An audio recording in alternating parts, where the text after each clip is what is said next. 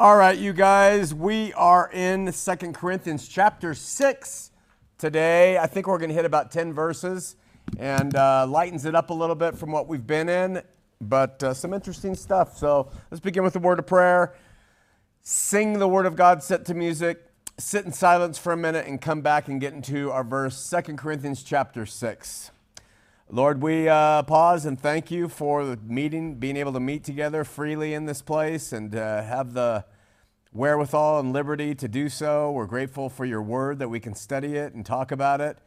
And as it washes us and it renews our minds and helps us to understand you and your Son better, we pray that you will inspire us with understanding that is beneficial to our Christian walk. And be with us now as we consider these some of these words set to music. In Jesus' name, amen.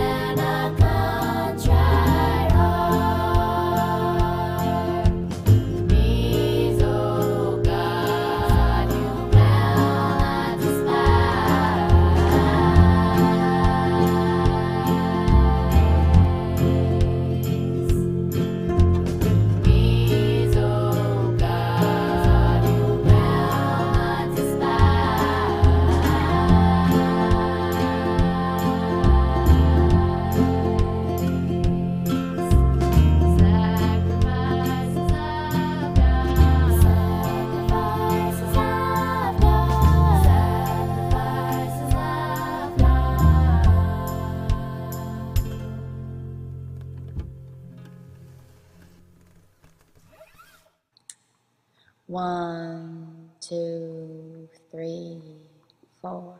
But I say to you, love your enemies, bless those who curse you, do good to those who hate you, and pray for those who spitefully use you and persecute you. But I say to you,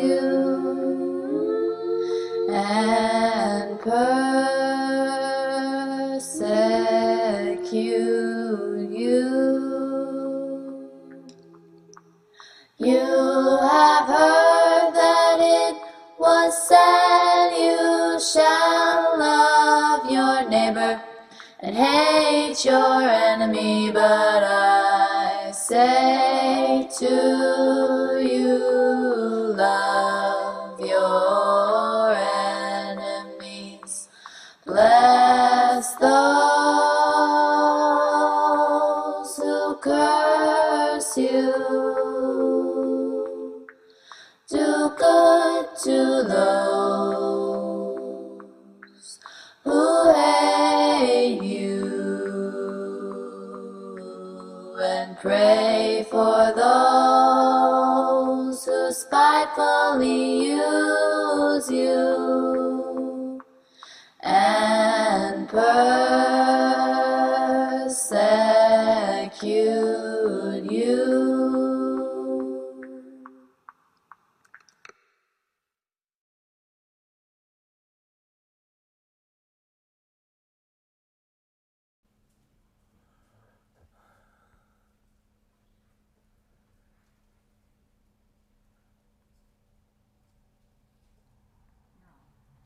Okay. One of the main differences that we have between milk and meat, one difference is the book we study. People ask, what's the difference between milk and meat? And the main thing is the book we study. 2 Corinthians is not an easy book. In fact, I found it one of the more difficult books. Today's easy, but difficult. Romans, not an easy book in many ways. Of course, Revelation, we started out with 30 people. There's 2 of you left.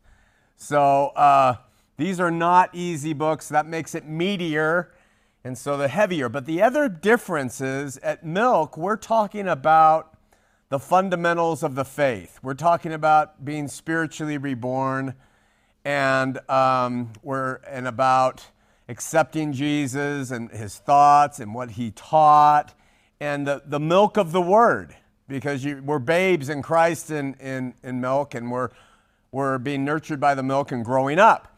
But in meat, it's more about the Christian walk.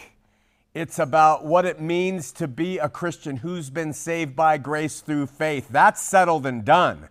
And like Hebrews chapter 6, 1 through 3 says, now let's go on, leaving behind, having built the foundation on faith in Christ, repentance from dead works and all that stuff. Let's leave that behind and go on to completeness. And so at meat, we talk a lot about completion, walking in the fulfillment of what it means to be a Christian. And it can sound more legalistic. It can sound more what's on us as Christians more than it talks about what's on Christ. But it's all through Christ. Understand that. Well, today we're going to enter into some things that another human, and when I say that, I mean in contradistinction to Jesus, who was both human and God in him. We are talking about non-Christ figures living the Christian walk. And we're going to have the example of Paul, who was just like we are, and yet he describes what he went through in his ministry. So in some ways we can relate very well to what he went through, perhaps even more than what Christ went through, because Christ had the fullness of the Godhead in him from birth. So it's not that any way, shape, or form that Paul's some sort of deity. He's not, but he's a brother. He's a brother, and as a brother, we can look at what he says and say, okay, if he could do that, I can do that. Most of us can't walk on water. Most of us can't do the things Jesus did. None of us can. But he was able to take what Jesus did for him and then apply it to his life as an apostle and a believer. So we remember a couple things about our study in 2 Corinthians as we enter into chapter 6 today. And one is Paul seemed to use a good deal of the content of 2 Corinthians to justify himself as an apostle. He has been... There appears to be people in Corinth who are constantly criticizing his apostleship. And that comes out in 1 Corinthians, and it's come out more in 2 Corinthians. And as a result, scholars generally agree that 2 Corinthians is the best book in the New Testament that to give us personal insights into the life of Paul. He reveals more of himself in 2 Corinthians than he does in the other epistles. And we will find this especially true in the first 10 verses of our chapter today. So we're going to read them together, and let's see what Paul has to say about them then, to them then, and the principles that then apply to us. So before we begin, I want to point out yet again, we do this quite a bit in this book, that the very first word of chapter 6 is we. It's we, and it refers to Paul and the other apostles. Understand that so you have good contextual grounding on this. Just because you're a Christian today and you pick up 2 Corinthians and you open to chapter 6 and you look at the first verse and it says we, make sure that you don't assume that that means you, because it doesn't. Now, does it have application to us? Sure. But he is speaking primarily of himself as an apostle. So let's pick it up. Chapter 6, verse 1.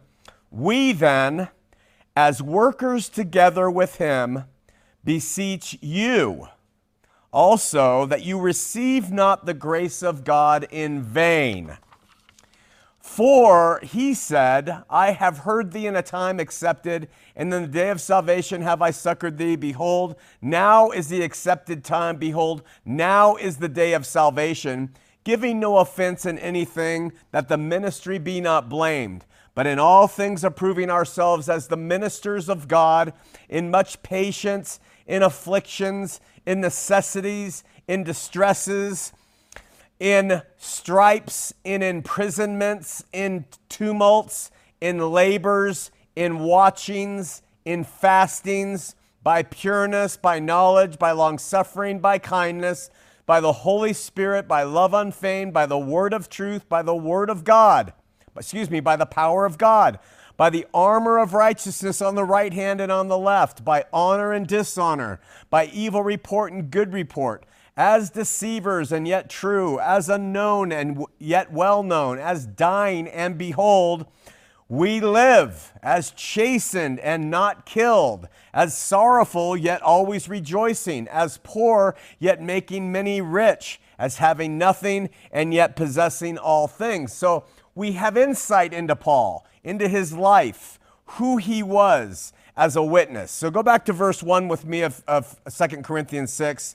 We then, he says, as laborers together with God, as joint laborers with God is what that means. Laborers together, the better Greek is as joint laborers with God. Paul is calling himself as an apostle.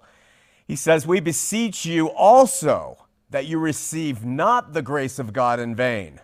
Okay? So we have to ask ourselves some questions. One, are we joint laborers with God in anything? As we read that passage, does it apply to us, even though Paul's talking about himself as an apostle here? And do we listen to his beseechment that we don't receive the grace of God in vain? That means that we didn't receive the grace of God without it bearing any kind of goodness in us, right? So the word translators, worker together, better means co-laborers with God. And of course, that's what the apostles were. I would suggest that applies to us too. I think in our lives, we are co-laborers with God. I don't believe he has the complete overwhelming of us in our free will. And I certainly don't believe that we step in and we tell him what to do, right? Think about the job that we have as parents, especially if you're Christian parents, okay? And as a Christian parent, we labor, don't we? You know, we keep a house and we do our wives do the laundry, or someone does the laundry. I got to get out. Last week, Rex warned me against any sort of my illustrations. Avoid them. They're bad. They are.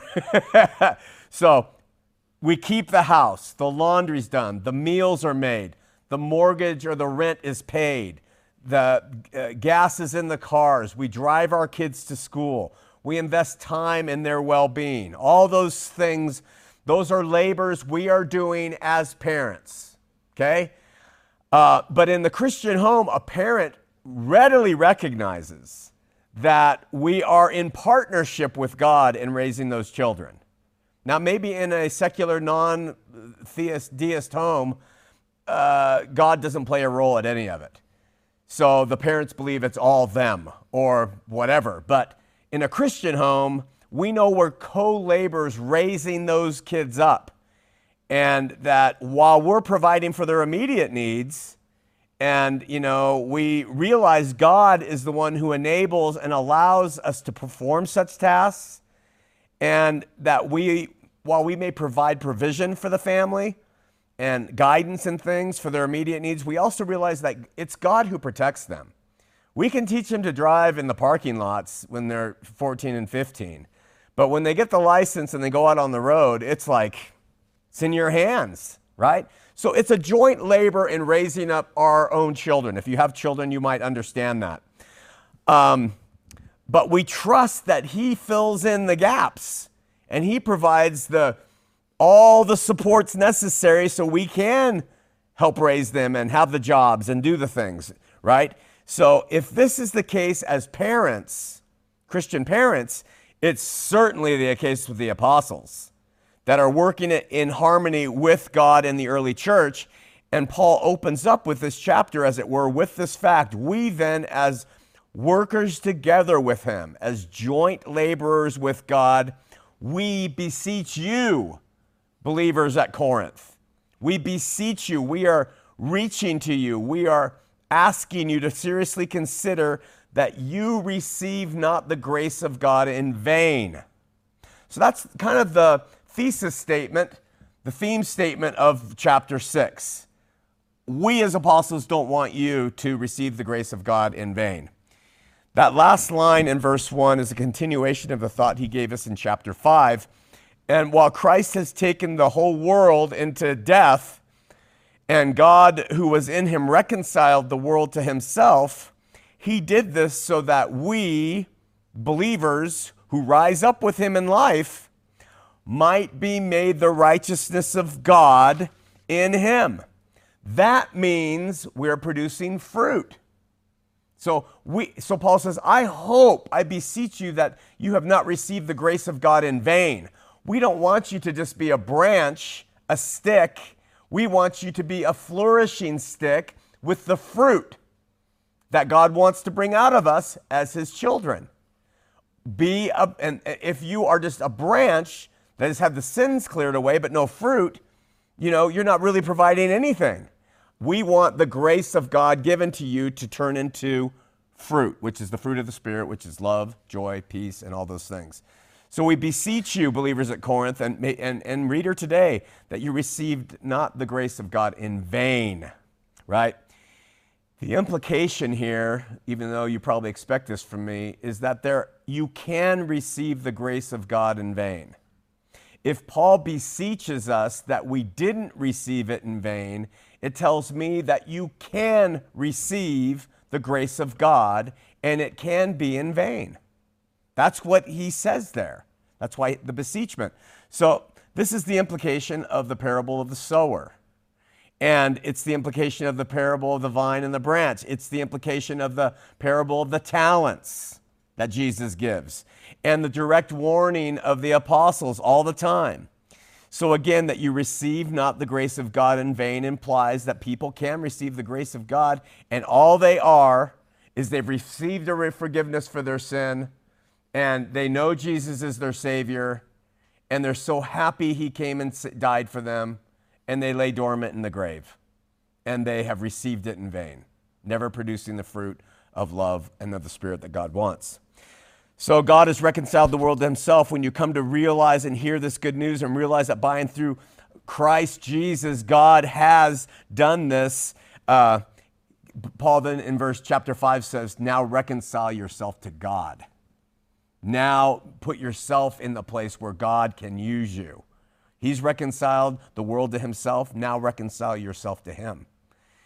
And do His will, not your own. This is the meaty thing that we've stepped into now from the milk of the morning. Now we step into What does Christianity look like in the way the apostles describe it to them then?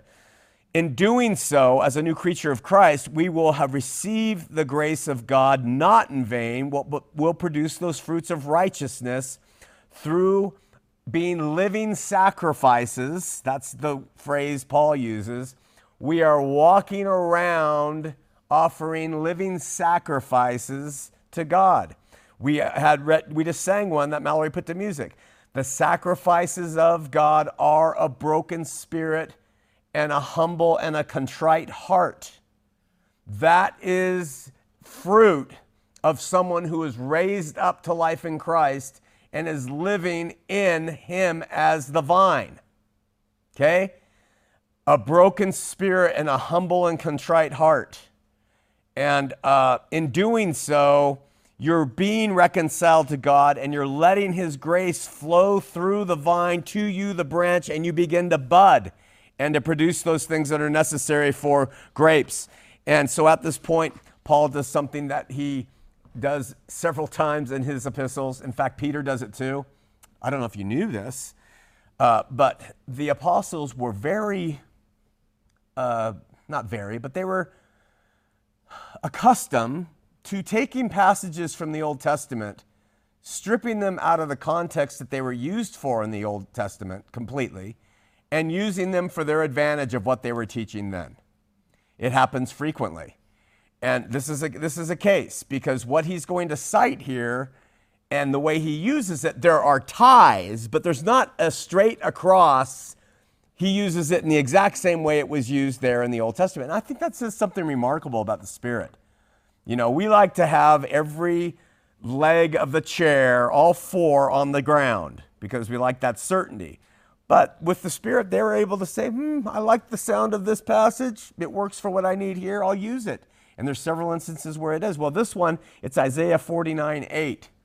And Paul, he cites, Isaiah 49:8 says, "Thus saith the Lord, in an acceptable time I have heard thee, and in a day of salvation have I helped thee, and I will preserve thee and give thee for a covenant of the people to establish the earth, to cause to inherit the desolate heritages."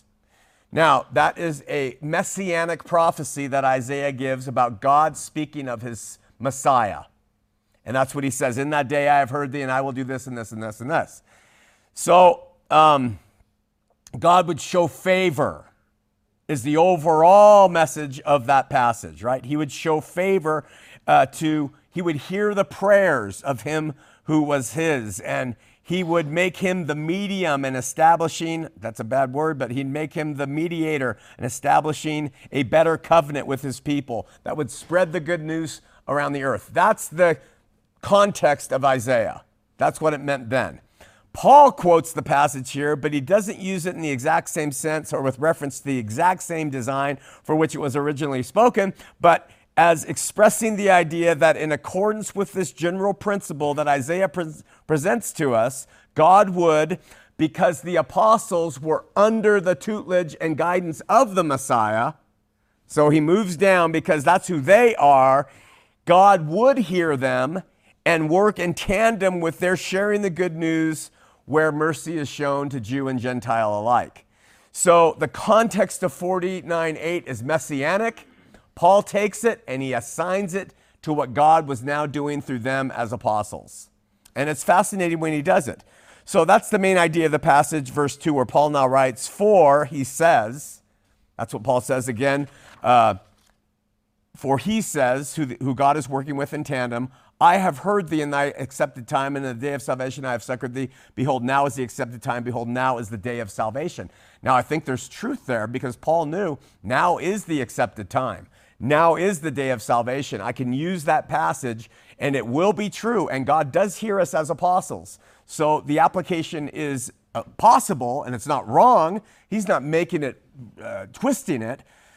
But note that the last line that Paul assigns to him in his day, "Behold, now is the accepted time. Behold, now is the day of salvation." It was truly applicable and fulfilled in Paul's life. Under the Messiah, God would show mercy in accepted time, is what Isaiah said. That time, says Paul, has arrived. Okay? So not only has the Messiah come and done the work of propitiation for sin, but he has reconciled the world to God in his time, and God is willing to pardon and hear everything because the end of that time has come. And the doctrine in this verse that under the Messiah or in the time of Christ, God was willing to show mercy who are bringing forth fruits of repentance. That's what Isaiah meant. All right. So at this point, verses 3 through 10, Paul now is going to bring us to something that I think is really, really useful in my estimation. And that is, he's going to describe what he and the other apostles, servants with them, who are working in partnership with God, as he says in verse 1, to call people to Christ in the accepted time, and what they were suffering, how they suffered it, and how they were seen. What they suffered, how they suffered it, and how they were seen. And I have made a chart on the whiteboard. At the far left column there, we have, when we just read through it, you don't necessarily pick it up, but he distinctly uses these three main words before he gives us his laundry list. And so in the column on the left, Paul describes himself and the apostles. In the column at the right, Paul has described how they were seen, but what the reality was. And in the middle, he describes how they were able to suffer those things and how they were able to be so paradoxically seen in this way, but yet the truth be a different thing. So he says at verse 3, which is summarized, giving no offense in anything, is what he says. That the ministry not be blamed. That's how he starts off describing him in the ministry. The word offense in Greek means not stumbling anybody, that the ministry be not be blamed. That's how it starts off. So as ministers of the gospel, Paul says they have not caused people to stumble over the gospel message or truths that they share. That's a better way to see it. I like that better than offense that's used because it's too politically correct.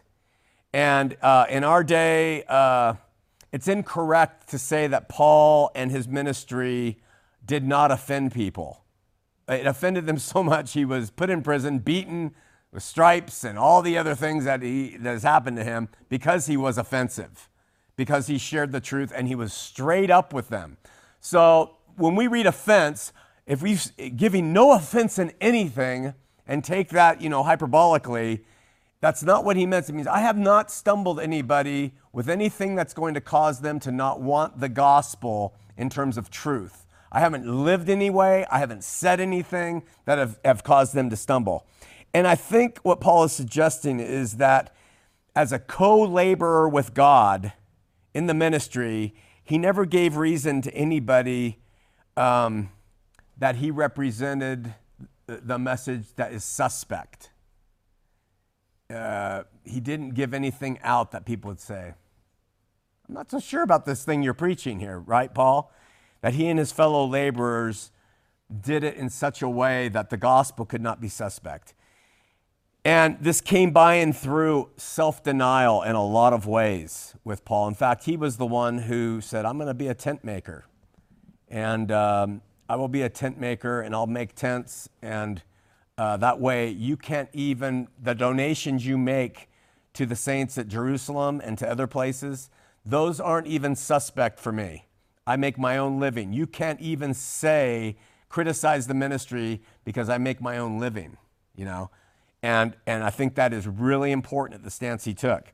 But we remember things like that happening in his life. So he says that he did this so that the ministry be not be blamed. But the word ministry appears more here in Paul's ministry. I'll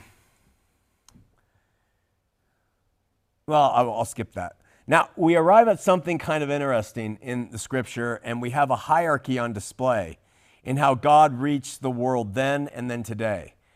In the Old Testament, we have very, very scant, if any. We have one reference, maybe two, of there being a father with a capital F. And interestingly, Isaiah 9:6 takes that term father and assigns it to Jesus. The other one's in Daniel when they see someone in the fire. Oh no, it's another spot in Daniel. But the point is, in the Old Testament, we have God. And he's working in and through Adam and Noah and Abraham and Isaac and Jacob, and then Joseph, and then David, and then the house of Israel, right? And then we have God in Christ working. And in that case, there's not too much by way of a direct description of the Lord and Savior. And what I mean by that is we have a lot of stories about him. We have some things, but it's through the stories about him that we learn what he was like. Some things tell us, yeah, he didn't have a place to rest his head, and that's a direct thing, but other things the stories tell us, and he forgave her, and we see Jesus sitting by the well, and he's taking time. We have to impute into those stories characteristics that are assigned to him as the Lord and Savior. And there's other passages that talk about him being humble and love and kind, but we see it in his life, and then we have to extract his loving kindness out of the story that we read in the Gospels. But when we get to his chosen apostles, who are the first human disciples of Christ, we read what is possible for other humans. Hence the meat thing. And it's not possible for us to do everything Jesus did. It's just not. We don't walk on water. I don't care what people claim. It's tough for us to even perform miracles of the slightest type that he did in his day that he was doing, because he's the Lord and Savior. So when we read about him, he's setting the template on how to live the life. And but in the apostles, who were fully human, and I know that we say Jesus was fully human, but he had God in him, we have people who are not one whit different than we are. Not in the least different than we are. And we have a more detailed description of what they were able to do as followers of Christ in ministry than we really have of Christ. So I'm not trying to hold Paul up as anything, because he was a man just like me and human just like all of us. But in some sense, what we read about them has more application to the rest of our Christian lives than some of the stuff we read about Jesus. So I don't know how many of us could bear being on a cross, hanging there and asking God to forgive people. I'm not sure, maybe. And then we would fail in other areas that Jesus succeeded in. So it seems like Paul knew and understood this. So while he's extremely self-effacing toward his person before knowing Christ, we discover in him Pharisee of Pharisees, Jew of Jew, someone who killed Christians, by the way, who had to have been proud. We discover in him that it's possible to serve Jesus in an exemplary way, and the other apostles who showed the same thing. So I've taken the time to write 30 descriptions on the board that Paul represents of himself. These are from his own life. And they're not to make us, remember, look to Paul as anything but a brother. But it might seem that we might see in Paul what Christ was able to do through him as someone who's committed to living the faith in that day. So in that first box, I've suggested that Paul was a worker together. Paul has said he's a worker together and partner with God in ministry. And we must see for ourselves as the same, that we are workers with him in ministry. And that when you embrace that call, you will have some of the similar things in our day and age happen with us. That's how I see it, at least. So in verse 4, he says, first he says, I didn't stumble anybody. And then he says in verse 4, but in all things, approving ourselves as ministers of God. And then he starts in on the list. And he starts by saying, first, in much patience. In much patience. The first thing he lists. And then he says, in afflictions and necessities, in distresses. So this is the next thing Paul says about himself and others with him, is that they did nothing to stumble others in the faith, but in all things were approving themselves as ministers of God. And then he describes exactly what these ways were in approving themselves by saying in much patience, beginning this way. Now, the interesting thing, at least to me, is that there's a model here. There's a formula here if you want. It's actually like a formula that helps us understand. You pick.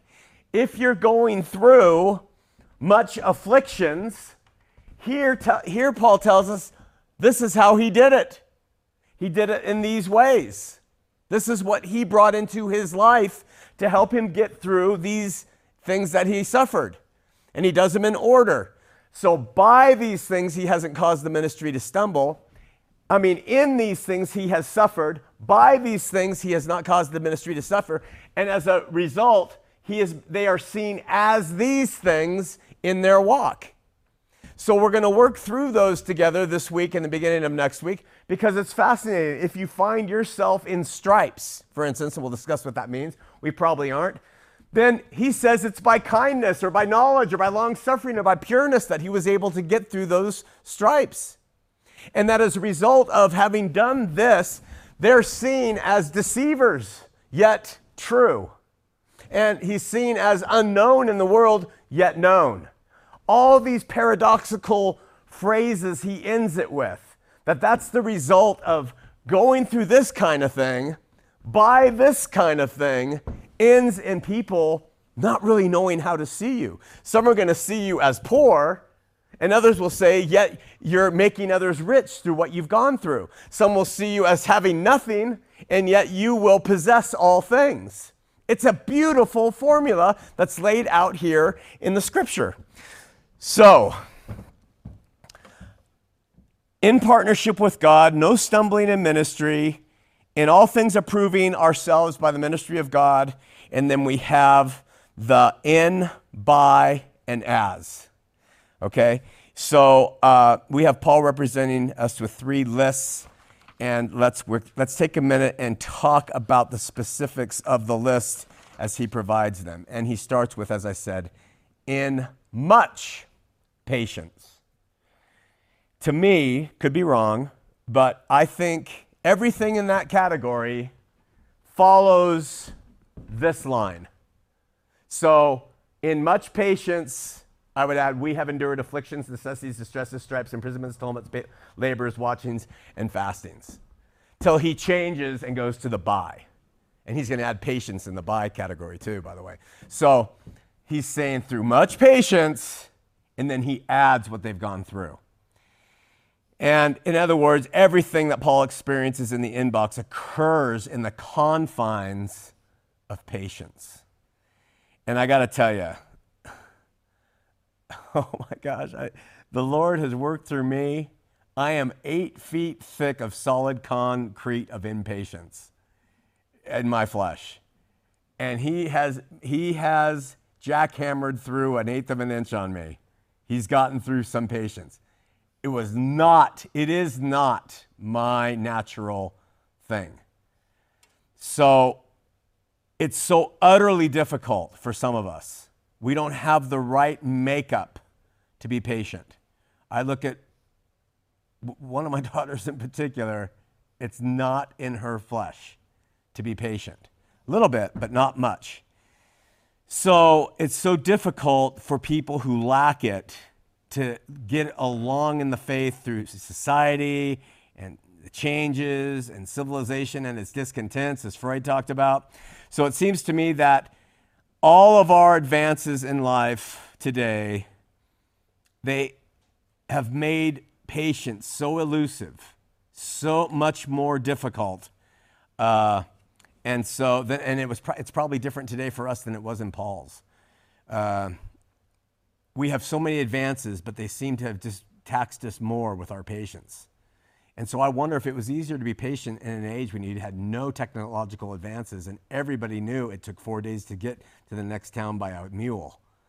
And maybe it was just we have nothing else, but now we have expectations. And so maybe it's more difficult today. I don't know. What we can say, however, is patience is a sure evidence of great chemical balance in you, THC, or the Holy Spirit.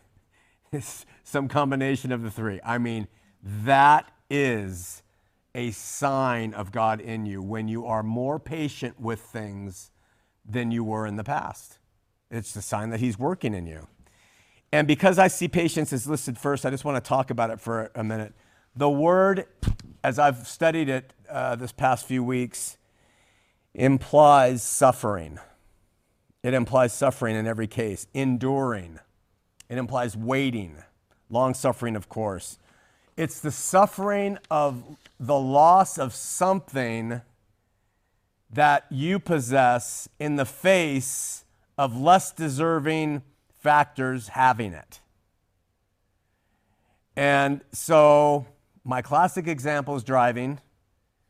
I can manage quick lane changes, high speed, things like that.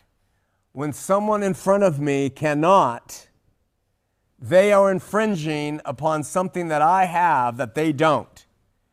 And my patience goes because I want them to get out of the way so I can have my way and have more pleasure with me. And this is just one sign in my life. So the presence of patience automatically says, I will allow you to go first, to be first, to take something from me, my time, my peace, my luxury, whatever it is. And which in some way mirrors the Christian ethos of selflessness. And it is unbelievably taxing if you think about it, especially if you're not a patient person by nature. Interestingly, patience is a virtue. It's not in the Bible anywhere. We came up with that. But all seekers of God do wait on the Lord. In fact, the Old Testament doesn't use the word patience except for once, and it's patiently. Instead, it uses a word that means in Psalm 40, verse 1, to wait. It's waiting. And that is at the core of the self, having to wait. So, if I'm in a long line at the store, I can exercise patience, or I can start screaming at the clerk to do a better job. If I'm waiting on the Lord to bring and soothe my soul over something and he hasn't, I can go to false gods and idols and worship them and get solace. If I want the Lord to soothe my heart and he takes way too much time, I can go get blasted drunk, right? Because I'm not patient. I'm not willing to wait on the Lord. So in association with all the things that Paul describes there in terms of suffering, afflictions, necessities, distresses, stripes, all that stuff, he starts it off with, we bore all this patiently. We waited on the Lord to act. And, I don't like to admit it, but it's key to the meaty Christian walk. And it develops itself. It envelops itself in Christ in us, So patience does occur in the Apocrypha.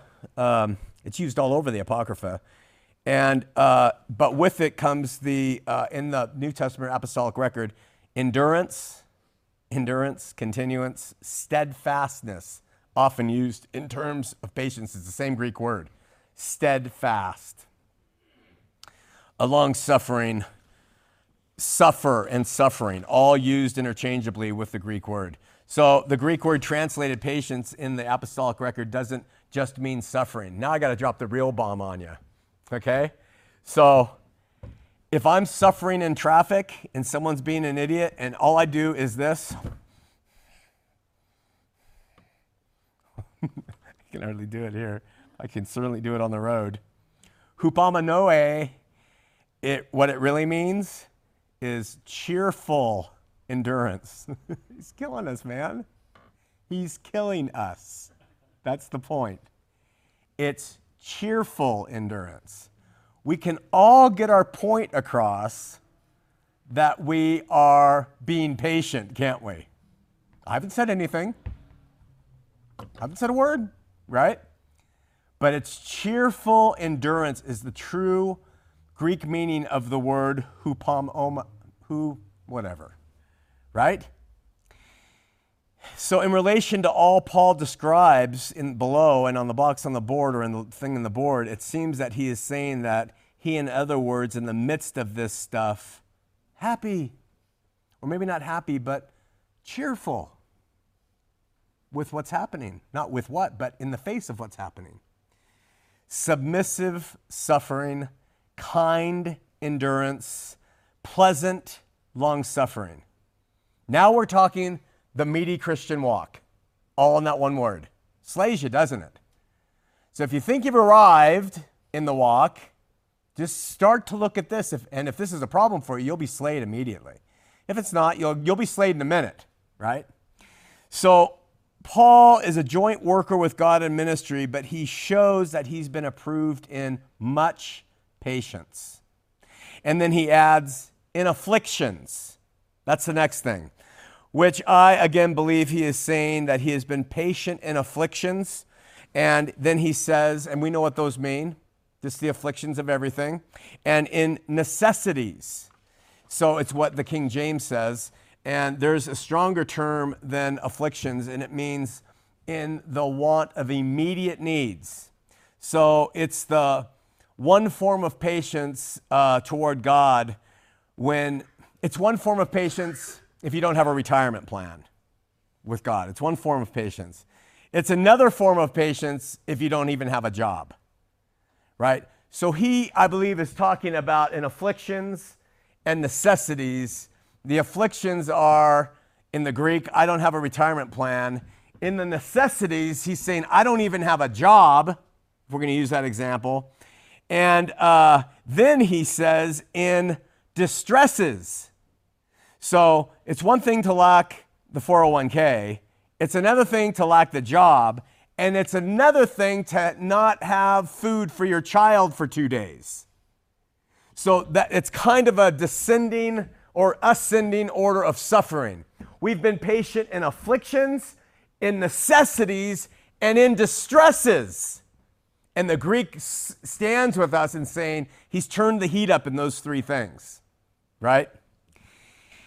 In the rest of the inside, Paul seems to be speaking of things that are referenced in the apostolic record itself. We can read about what he says next. So we have been patient in afflictions, necessities, distresses, general category here of general difficulties. And then he says specific things that we can almost read about in the New Testament. In stripes, imprisonments, tumults, labors, watchings, fastings. So he closes that chapter up, that list up, and says, in these things we've had patience. Now, in this book of 2 Corinthians 11, 23 through 25, stripes, Paul says that he was scourged 5 times by the Jews and has been thrice beaten with rods. So that's a total of 8 times that someone took some form of an instrument and beat him. Ever been beaten by anybody? Well, I have. But he says, in imprisonments. And so we know Paul was in prison for a couple of years at least. We know that when it comes to his going to Rome. In tumults, which means it's the Greek word for toss to and fro. It's the Greek word for a stormy ocean. In tumults. And it means instability. He's been caught up in instability and disorder. And you know when we read the book of Acts, that was happening all the time. He goes to Jerusalem to speak, and he says one word, and suddenly the whole place goes berserk. I mean, he speaks to the Greeks about something. He says one word, and they go nuts, right? And you can find that Acts 18:6 at Philippi, Acts 16 at Lystra and Derbe, Acts 14 at Ephesus, Acts 19. Everywhere he was experiencing tumults, right?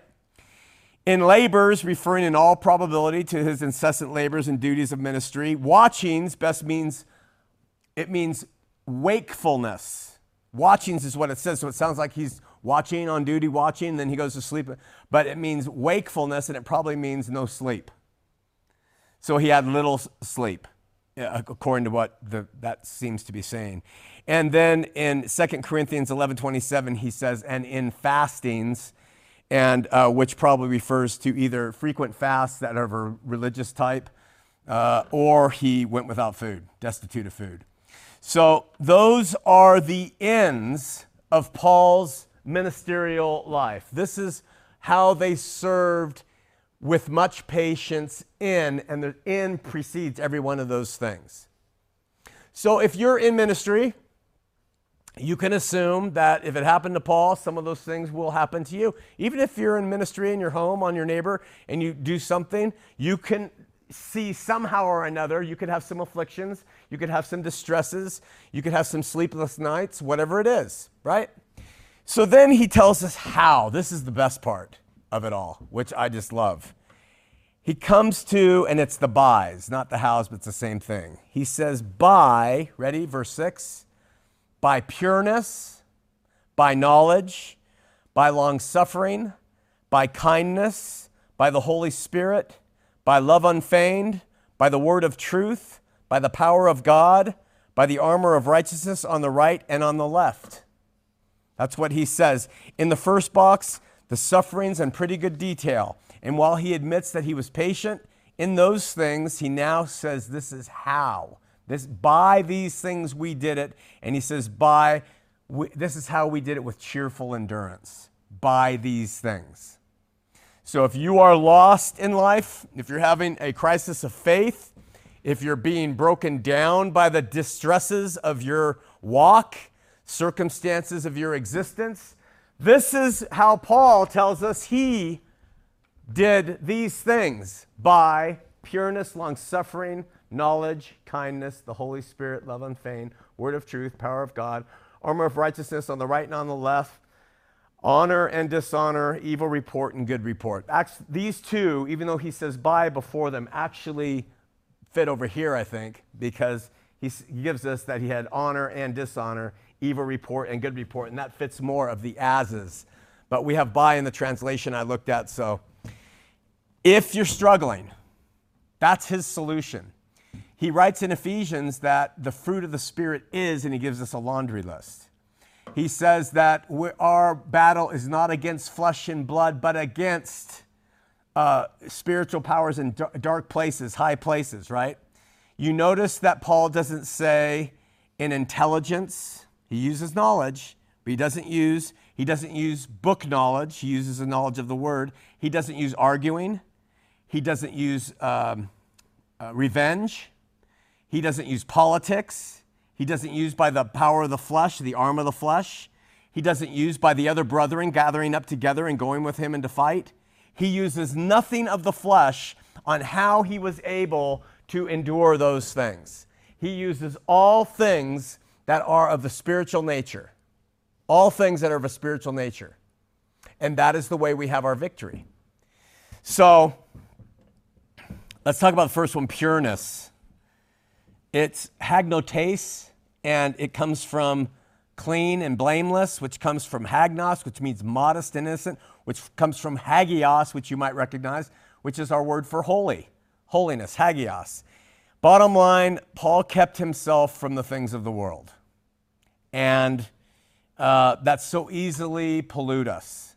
And I guess when we are polluted, it makes dealing with the stresses of life more difficult. That seems to be what he says.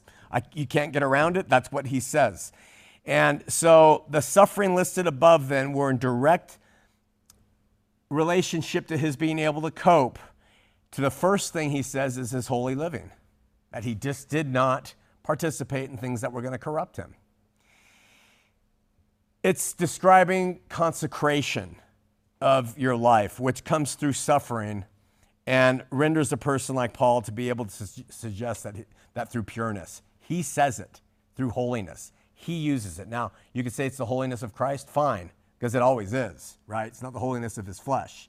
And so he may be referring to that, I admit. So don't use this as I'm going to go and perfect my flesh. But nevertheless, he uses the word hagios, and that's the first thing there. Then he says by knowledge, and that's our final word for today, because we can't get through all this today. So knowledge, which There's a wide range of interpretations of what Paul means by knowledge here. Some suggest that he means personal prudence. Others suggest he means a knowledge of the law that he had as a Pharisee. And some think that Paul is suggesting by his sharing the knowledge of Christ with others helped him abide through suffering. Those three are the main things that I read different scholars and commentators suggest. And all of these could be true. We don't know which is correct. What we do know is that the Greek word gnosis is, and it means knowing something. So Paul says by knowing. That's what he says. So he was able, through knowing things, to overcome those things. What did he know? Well, when I think of knowledge, you can think of 1,000 things, but I think of what Christ said when he walked the earth. And it's kind of, I repeat it a lot. But this is life eternal, to know the only true and living God and his Son who he sent. That's life eternal, to know them. To know them, right? Paul knew them. And knowing them, he was able to walk his walk. That's what I think, right? So I believe that Paul, over the course of his ministry, grew daily in knowledge of God and Christ, and that allowed him to cheerfully endure. Just imagine for a second if you have a very sick child, which is a horrible thing to endure.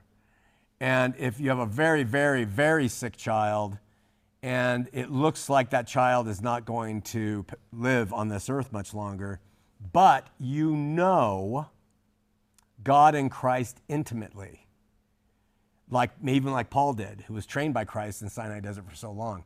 You have that intimate knowledge. They're passing while painful to us here and missing them. It will be so much alleviated in those stresses with that knowledge than to not have it, in my estimation.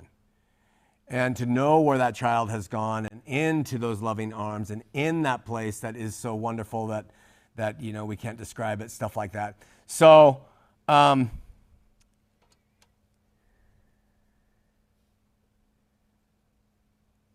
knowledge helps. And it's one reason that I sustain my faulty, weak flesh with knowledge of the word, because without it, I think I would quickly dry up on the vine and become a prey to some of those things on that left-hand column. Knowledge in and of itself, of course, can't save anyone.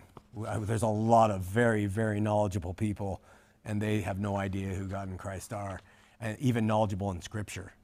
So we can't get mixed up in that way. But when knowledge of God is gained by and through the Spirit, there's nothing more substantive in helping mature believers through their trials and their faith and helping us bear difficulties along the way. 3 more quick ones, really quick. By long suffering, by kindness, by the Holy Spirit. It's really interesting. The Holy Spirit, usually in lists in the Bible, they start with priority. He throws the Holy Spirit down in there in the middle. It's really interesting.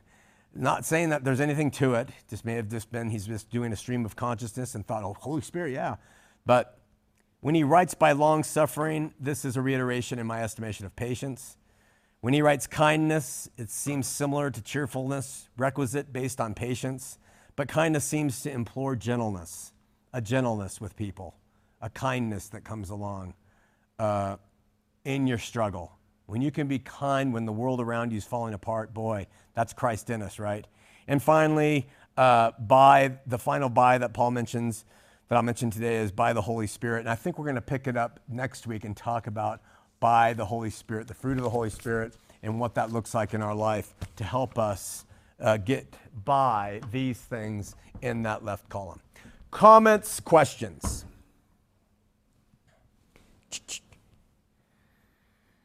Nothing? All right, nothing on the prayer list? Let's give it to God and get out of here. Lord, grateful for your word, thankful for the apostles who came forward and brought us the insights that we have to read from today. And of course, for your Spirit, which enables us to understand these things, which is made possible by the death and life and resurrection of your Son. You loved us so much, you've given us all of these things. And while feeble, we try to understand them and grow. And we just pray that you'll be with us now as we exit from here, that some of these things will sink in and enable us to walk this path as you would have us. We're weak in our flesh, and we know what we are. So do you. And so we just pray that you'll sustain us now as we exit here and be Christians this week, throughout this week, to people that we come in contact with. Sustain us with your love, sustain us by faith, sustain us with your spirit, and that we can be used by you to show people your love for them. And we pray for this in Jesus' name, amen.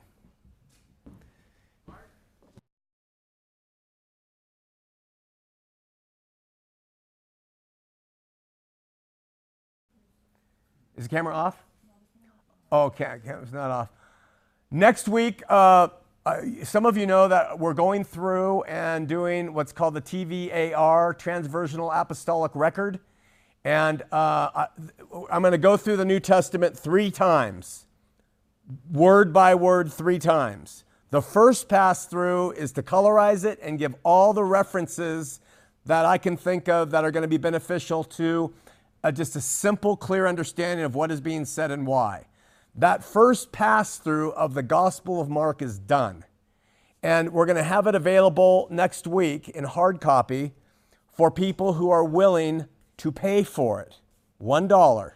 The reason is because we can't get it copyrighted unless part of it, because we always can't get it copyrighted till the whole thing's done.